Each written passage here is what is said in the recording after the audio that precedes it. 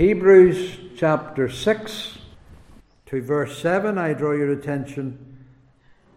For the earth which drinketh in the rain that cometh oft upon it, and bringeth forth herbs meet for them, by whom it is dressed, receiveth blessing from God.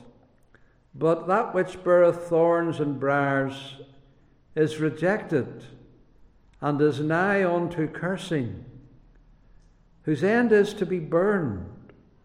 But, beloved, we are persuaded better things of you, and things that accompany salvation, though we thus speak.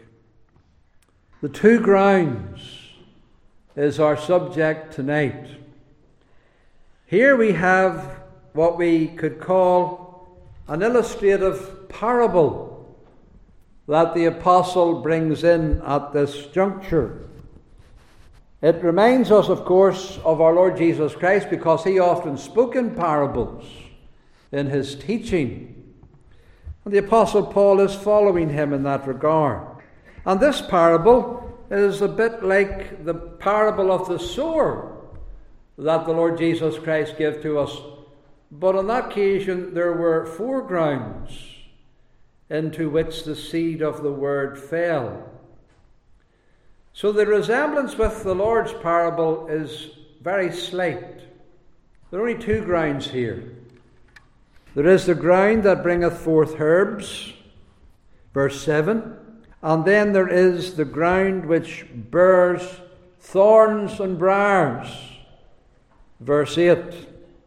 The ground which is blessed receiveth blessing from God, verse 7, and the ground which is cursed, nigh unto cursing, whose end is to be burned, verse 8. The first ground is the church, and the other ground is the world. Now, there are some who take the view that both grounds are in the church, that it's a bit like the wheat and the tares, where both are growing together until the end, growing together in the church, and then at the end there is a great separation that takes place, and the time whenever the tares then are separated and removed and gathered into bundles and burned. I don't have a problem taking it that way, but that's not the way that we're taking it tonight. It more or less amounts to the same thing anyway. There is the ground that has eternal blessing and the ground that has eternal cursing. The church, the true church, the saved, and all the unregenerate, the other ground. The Bible very often uses this distinction between the saved and the unsaved. There is the wheat, but there is also the chaff. And then the Bible talks about the sheep and the goats. At the end of the day, there are only two kinds: the righteous and the unrighteous, the saved and the lost, those that go to heaven and those that go to hell. As the Lord taught in the parable, the kingdom of heaven is like unto a net. He cast into the sea, he gathered in of every kind, all the very numerous kinds. But really at the end of the day, there's just the two kinds: the clean that were gathered into vessels, and the unclean which are cast away. And they're cast into the furnace of fire. There shall be wailing and gnashing of teeth. And so we have both those two kinds here in this parable. And we want to look at both the grounds tonight. And we'll start with the second ground, with the thorn and briar bearing ground described for us in the verse 8. But that which beareth thorns and briars is rejected, and is near unto cursing, whose end is to be burned. So let's think about this ground, the cursed ground. What are we told about it? Well, we're really told very little. We're not told anything about what's done on it, what work is taking place with it. Nothing at all. Now, some think that the rain that has come on the good ground gets into this ground too. Some think it has the same dressers as well as the good ground. But I don't think so. It's not said, it's not stated. And we're not to think that. No, the ground doesn't appear to be dressed and cultivated at all. All that we are told concerning it is what it brings forth. It's the cursed ground. The ground without grace. The ground without heaven's touch. The ground without heavenly blessing and heavenly influence. The ground without the Holy Spirit. The ground just left to itself. That's all that's implied in this verse. Outside the divine gardener's grace, ground that has no partaking of the Holy Spirit, ground that does not taste of the heavenly gift, ground that knows nothing of the powers of the age to come, ground in darkness, ground never enlightened, ground Christless, ground graceless, spiritless ground, ground left to itself, and all sinners left to themselves just bring forth thorns and briars. That's all. And we're only told of two things then about it, and that's the first. It bringeth forth thorns and briars, and then we're told that it's in a grave and dangerous situation because it's rejected and is nigh unto cursing and is to be burned. That's all we're told. Now, the ground here pictures the hearts and lives of men without salvation, without God's grace. It pictures the unregenerate. It pictures those who were never enlightened. Sinners bring forth thorns and briars. That's how God sees it. Their life is productive of that. Their produce is contrary to the fruit of the Spirit and to the graces of the Holy Ghost. No fruitfulness here, no herbs for the benefit of men here, thorns and briars, useless to men. They don't help men. They don't aid men. They don't further the benefit of the human race at all, just bringing forth thorns and briars. The only produce is the product of the fall. Man, since the fall, only sins in God's sight. Man easily sins, just as the ground, the uncultivated ground, easily brings forth thorns and briars. You don't have to cultivate thorns and briars. You don't have to feed thorns and briars. You don't have to work with thorns and briars. You just leave the ground. It just easily and naturally comes forth. Men easily sin. They naturally sin. Just left to themselves from the moment they're born, they go astray from the womb, from birth, speaking lies, bringing forth the thorns and briars as naturally and easily as that. It's only grace changes it. And so it doesn't require work to bring forth thorns and briars. The work has all been done in the fall by Satan. And it's all wild now, and the human race is wild. And thorns and briars are natural to the wilderness, and sins are natural to sinners. You don't have to teach sinners to sin. You don't have to put them in bad company to train them to sin. They go astray from birth. Just leave a sinner to his own devices, and he will sin. But it's not just that thorns and briars are useless and unproductive. Thorns and briars are harmful.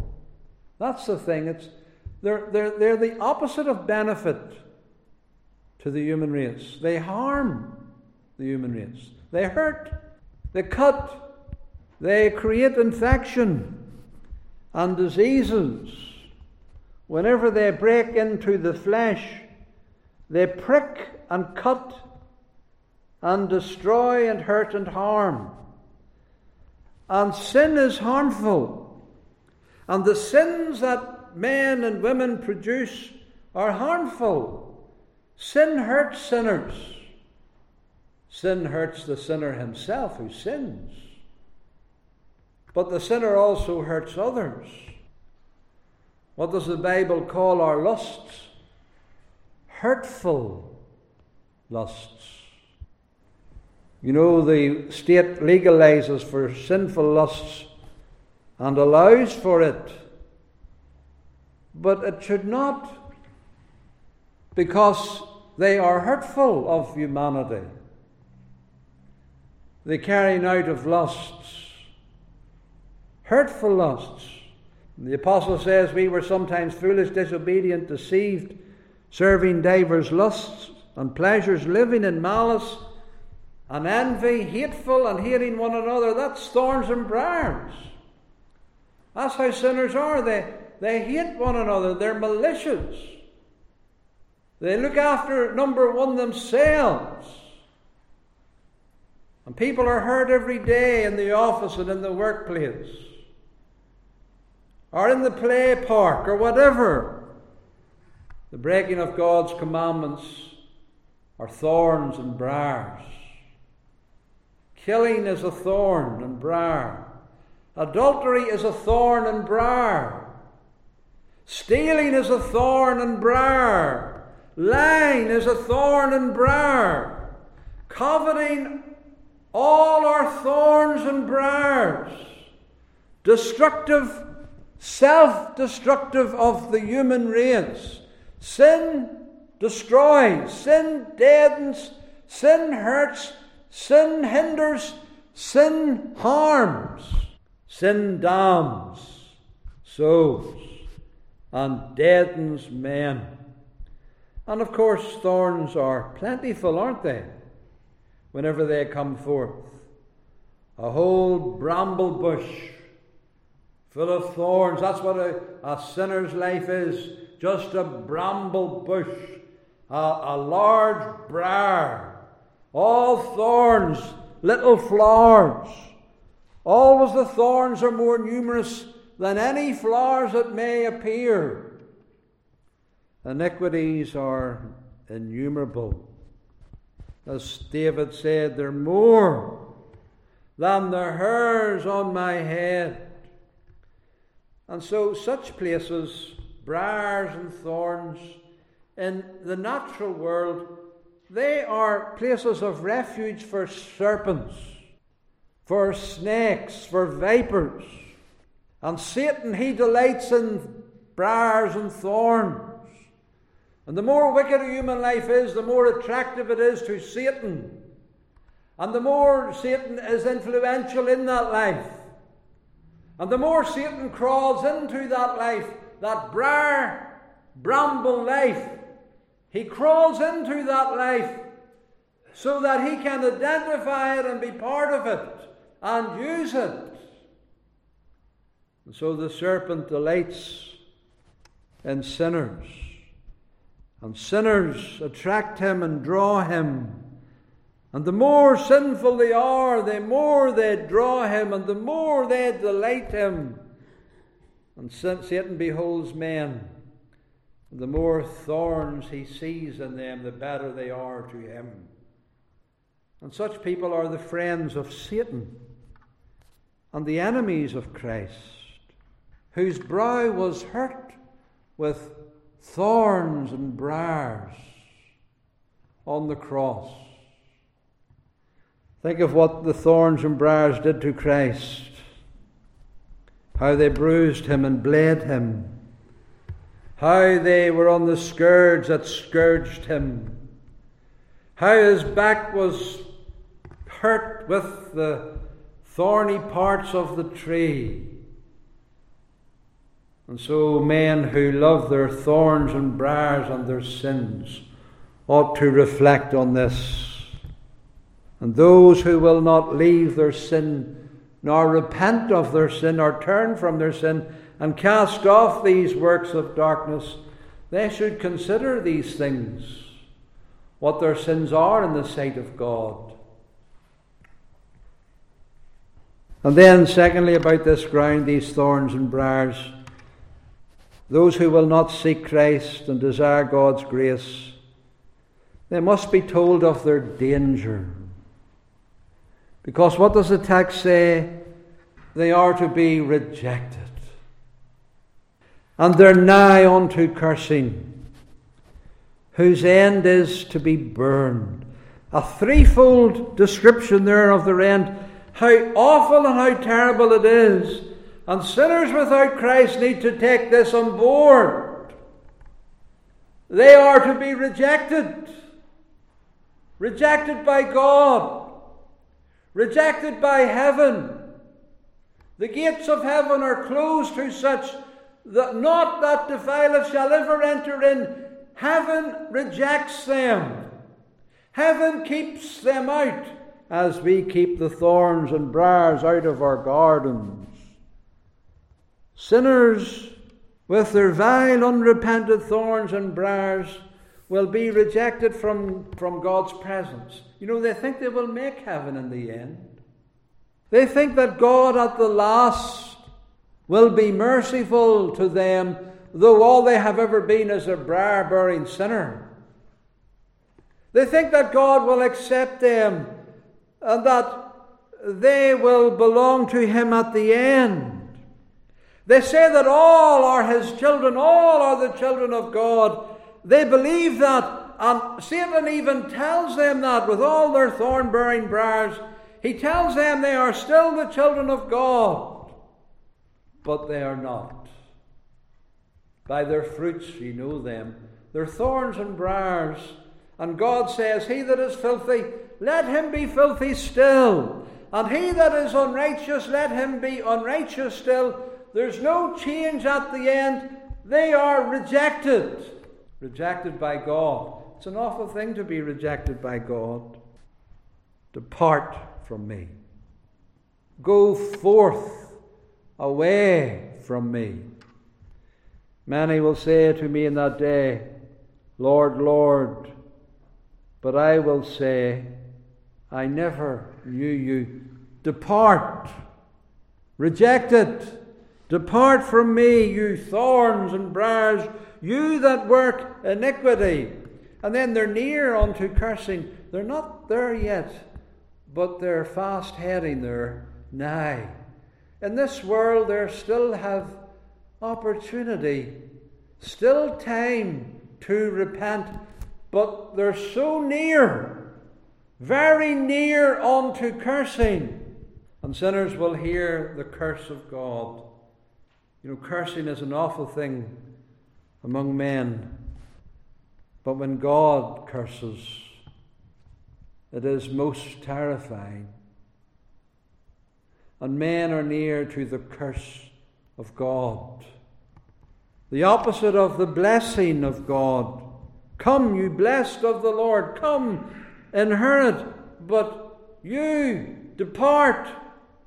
Cursed. You're cursed. And all that is opposite of blessing, the cursed experience. And it's the most terrible thing, this announcement.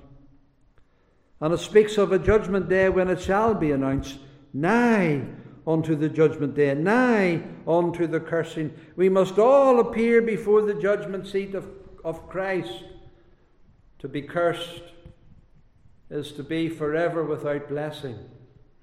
If blessing is peace, curse is no peace. It's terror.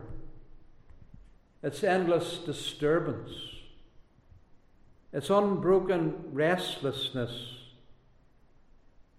It's pain. pain without ease, pain without hope of deliverance, the opposite of all the tranquility that God will bring to the blessed. The loss of it all is terrifying. And the word that the Bible uses to describe it is hell. It's hell. It's an awful state. It's a terrifying condition. No relief, no light, no water, no food, the absence of all blessing. But then let's think about the good ground here.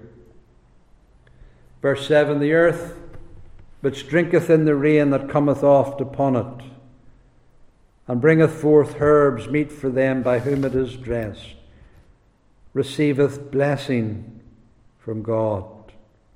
The fruitful ground is altogether different. Different as night as day. You can't be mistaken which ground you're in. The fruitful ground has certain things. And this ground pictures those who are saved. Those that Paul describes as having the things that accompany salvation. Doesn't he say that in verse 9? He goes on to describe the thorny ground in verse 8, but then he says, but beloved, we don't think you're that ground. We are persuaded better things concerning you.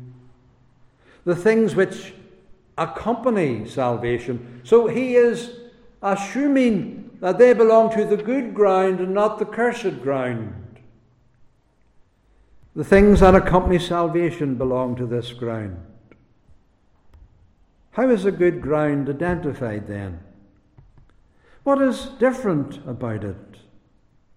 What is different about believers? What do they have in their life? Rain. The blessed rain. The rain that cometh from heaven. The rain that cometh from above. The cleansing, the purifying, the satisfying, the enlivening, life-bringing, life-changing, life-enhancing rain. They have rain from above. They have the grace of heaven. They have the grace of God. There cometh down rain upon it. All that is necessary to fruitfulness, all that is necessary to the production of grace, all that is necessary to receiving the blessing from God, they have it from heaven. This is God's grace. He shall come down like showers upon the mown ground. This is Christ and His grace coming down into His church, coming down onto those people that He redeems by His blood. Saints have grace.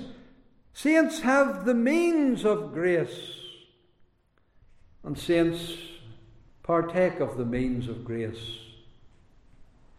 You see, they have the outward means coming down. And especially the Word of God. The Word of God is like rain. We have the Bible. We have the Scriptures, the showers of the Word of God. In the Bible, the Lord compares His Word to the rain.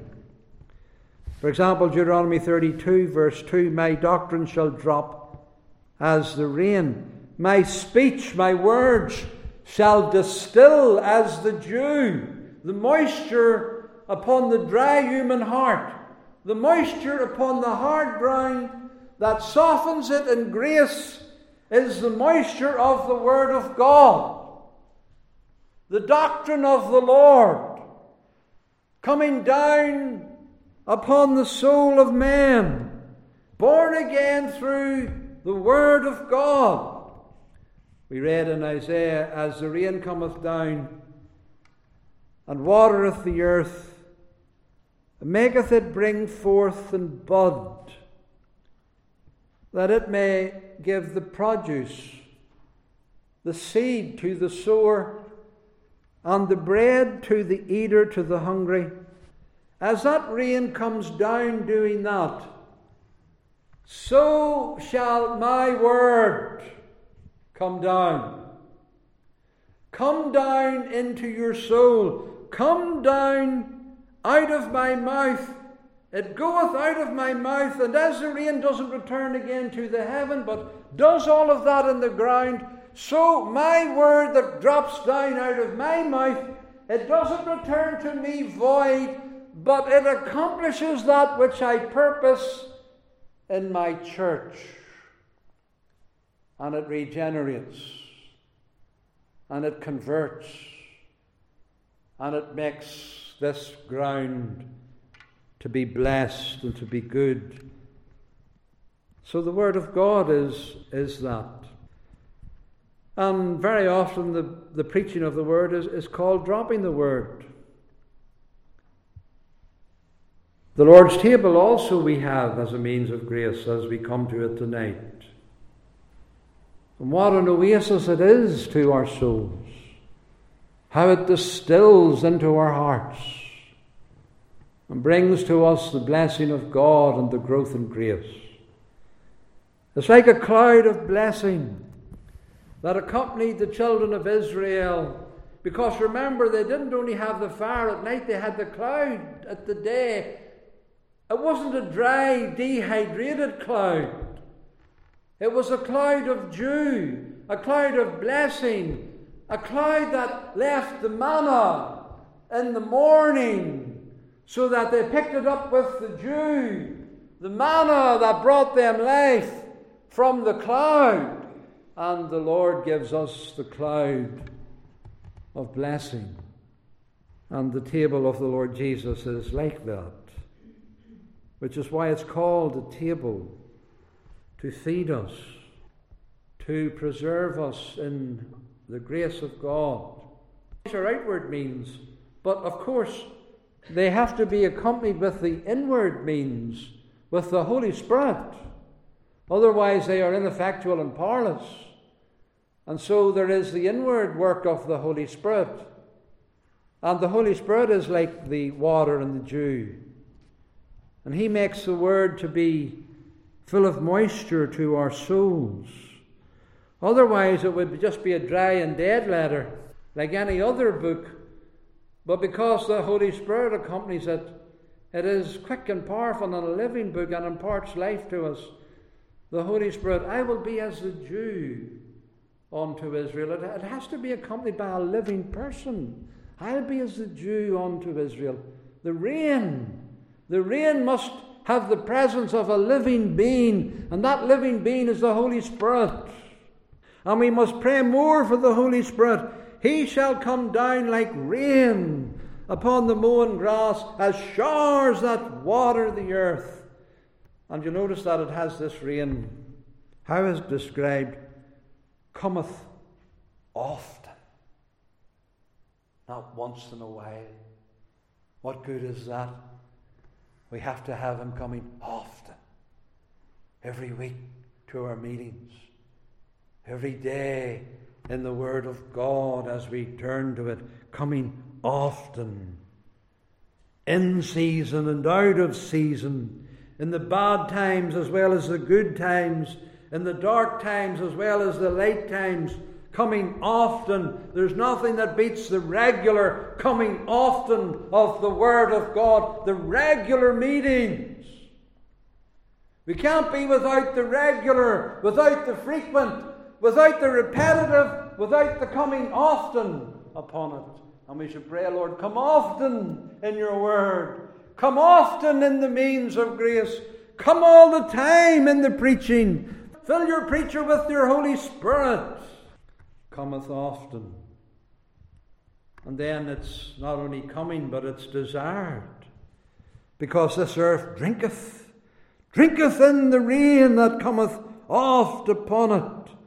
The people of God have thirst for the Word. They have an appetite for the Word. They're crying out for the Word. They're like the dry ground that is cracking and opening up and calling unto the Lord to water them and to send them the showers of blessing. The people of God desire the means of grace, and they drink it. And as often as they come, as often as that they drink it in. Do you drink in the Word? Do you love the means of grace? Is it that you cannot do without them? That you cannot miss them? Oh, drink it in, child of God, the Word of God. Drink. Drink abundantly and be satisfied. So this makes it all different from the thorny ground. And you'll notice also there are dressers here. For what does it say? Bringeth forth herbs meet for them by whom it is dressed. Oh, this ground has dressers. This ground has people working in it. This ground has cultivators and farmers and labourers and husbandmen dressing it, praying over it, praying for the water upon it, digging and hooking and fertilizing and labouring abundantly upon it. And God doesn't leave His church without labourers. Labourers into His harvest field. Dressers to dress the ground. And of course the great dresser Himself is Jesus Christ, the great shepherd of the sheep, the divine husbandman who tends the ground, the one shepherd over us who feeds us, who cultivates us, who weeds us, who bears patiently with us until at last we are the ground that He accepts into the very glory itself. The Lord Jesus Christ is the chief dresser. You remember when He rose from the dead, Mary thought He was the gardener. She wasn't wrong, you know. He is the gardener, the cultivator of His church, the one who works with us in His endless grace. And work on, thou dear Saviour, in us and among us and with us, and bear patiently with us, so that we may bring forth fruit unto your glory. But not only the divine dresser, you will notice that them by whom it is dressed. So it's not the Lord alone, but He has fellow labourers. He has co-workers. He has under-shepherds. He has husbandmen in His vineyard, labourers in His ground, preachers who preach, teachers who teach. You remember how Paul said, I have planted, Apollos watered. Apollos was identified with the watering, and I am identified, Paul says, with the planting. It's God, the divine dresser, that gives all of the increase and the rain from heaven. But we do our bit. And God doesn't leave you without preachers and teachers, that you may be this fruitful ground. God gives the increase. We're not anything, because Paul went on to say, so then he that planteth is not anything, neither he that watereth. What is Paul? What is Apollos? It's only God that gives the increase. And so we all labour as one, and we'll receive our reward according to our labour. But it's God that makes this ground to be fruitful. Preachers, as I said, when they preach, their word is like dropping the word. You'll find this in Scripture sometimes. For example, in Ezekiel you find it on a couple of occasions, and some of the other minor prophets. Son of man, set thy face toward Jerusalem and drop thy word. That's the verb drop. The preacher's to drop his word. And that's a word that's used concerning the rain. The rain drops. The rain, don't we say, well, the raindrops are heavy today? Well, that's the way it should be for a preacher. You should feel the raindrops. When the preacher preaches a word over you, and it's dropping down, he's dropping down the word upon you. And one drop may be different on another person than on another person, different drops, but it's all coming from the same word, and you're getting the drop that you need, just as your soul needs. Oh, pray that I get the drops that I need today in your house. Help the preacher tonight, Lord, to drop the right word over me, to drop the right word in my soul. So, Son of Man, set your mouth toward the face of Jerusalem and drop the word over the holy places and prophesy. And that's what the prophets had to do. They had to go and they had to preach in the open air, and they had to drop the word over all those places. That was the only hope for Israel. That's the only hope for the church. Preachers that drop the word over them. That's what we need. And of course this brings forth beneficial fruit, doesn't it? Because Paul there says, God is not unrighteous to forget your work and labour of love, which ye have showed towards his name, in that ye have ministered to the saints and do minister. Their good works, their herbs, for the benefit of the dressers. Oh, the dressers are just so pleased to see fruit and benefit in the life of the people of God, to see that they're the Lord's people, and truly they are productive of his fruit. And so this leads to blessing, doesn't it?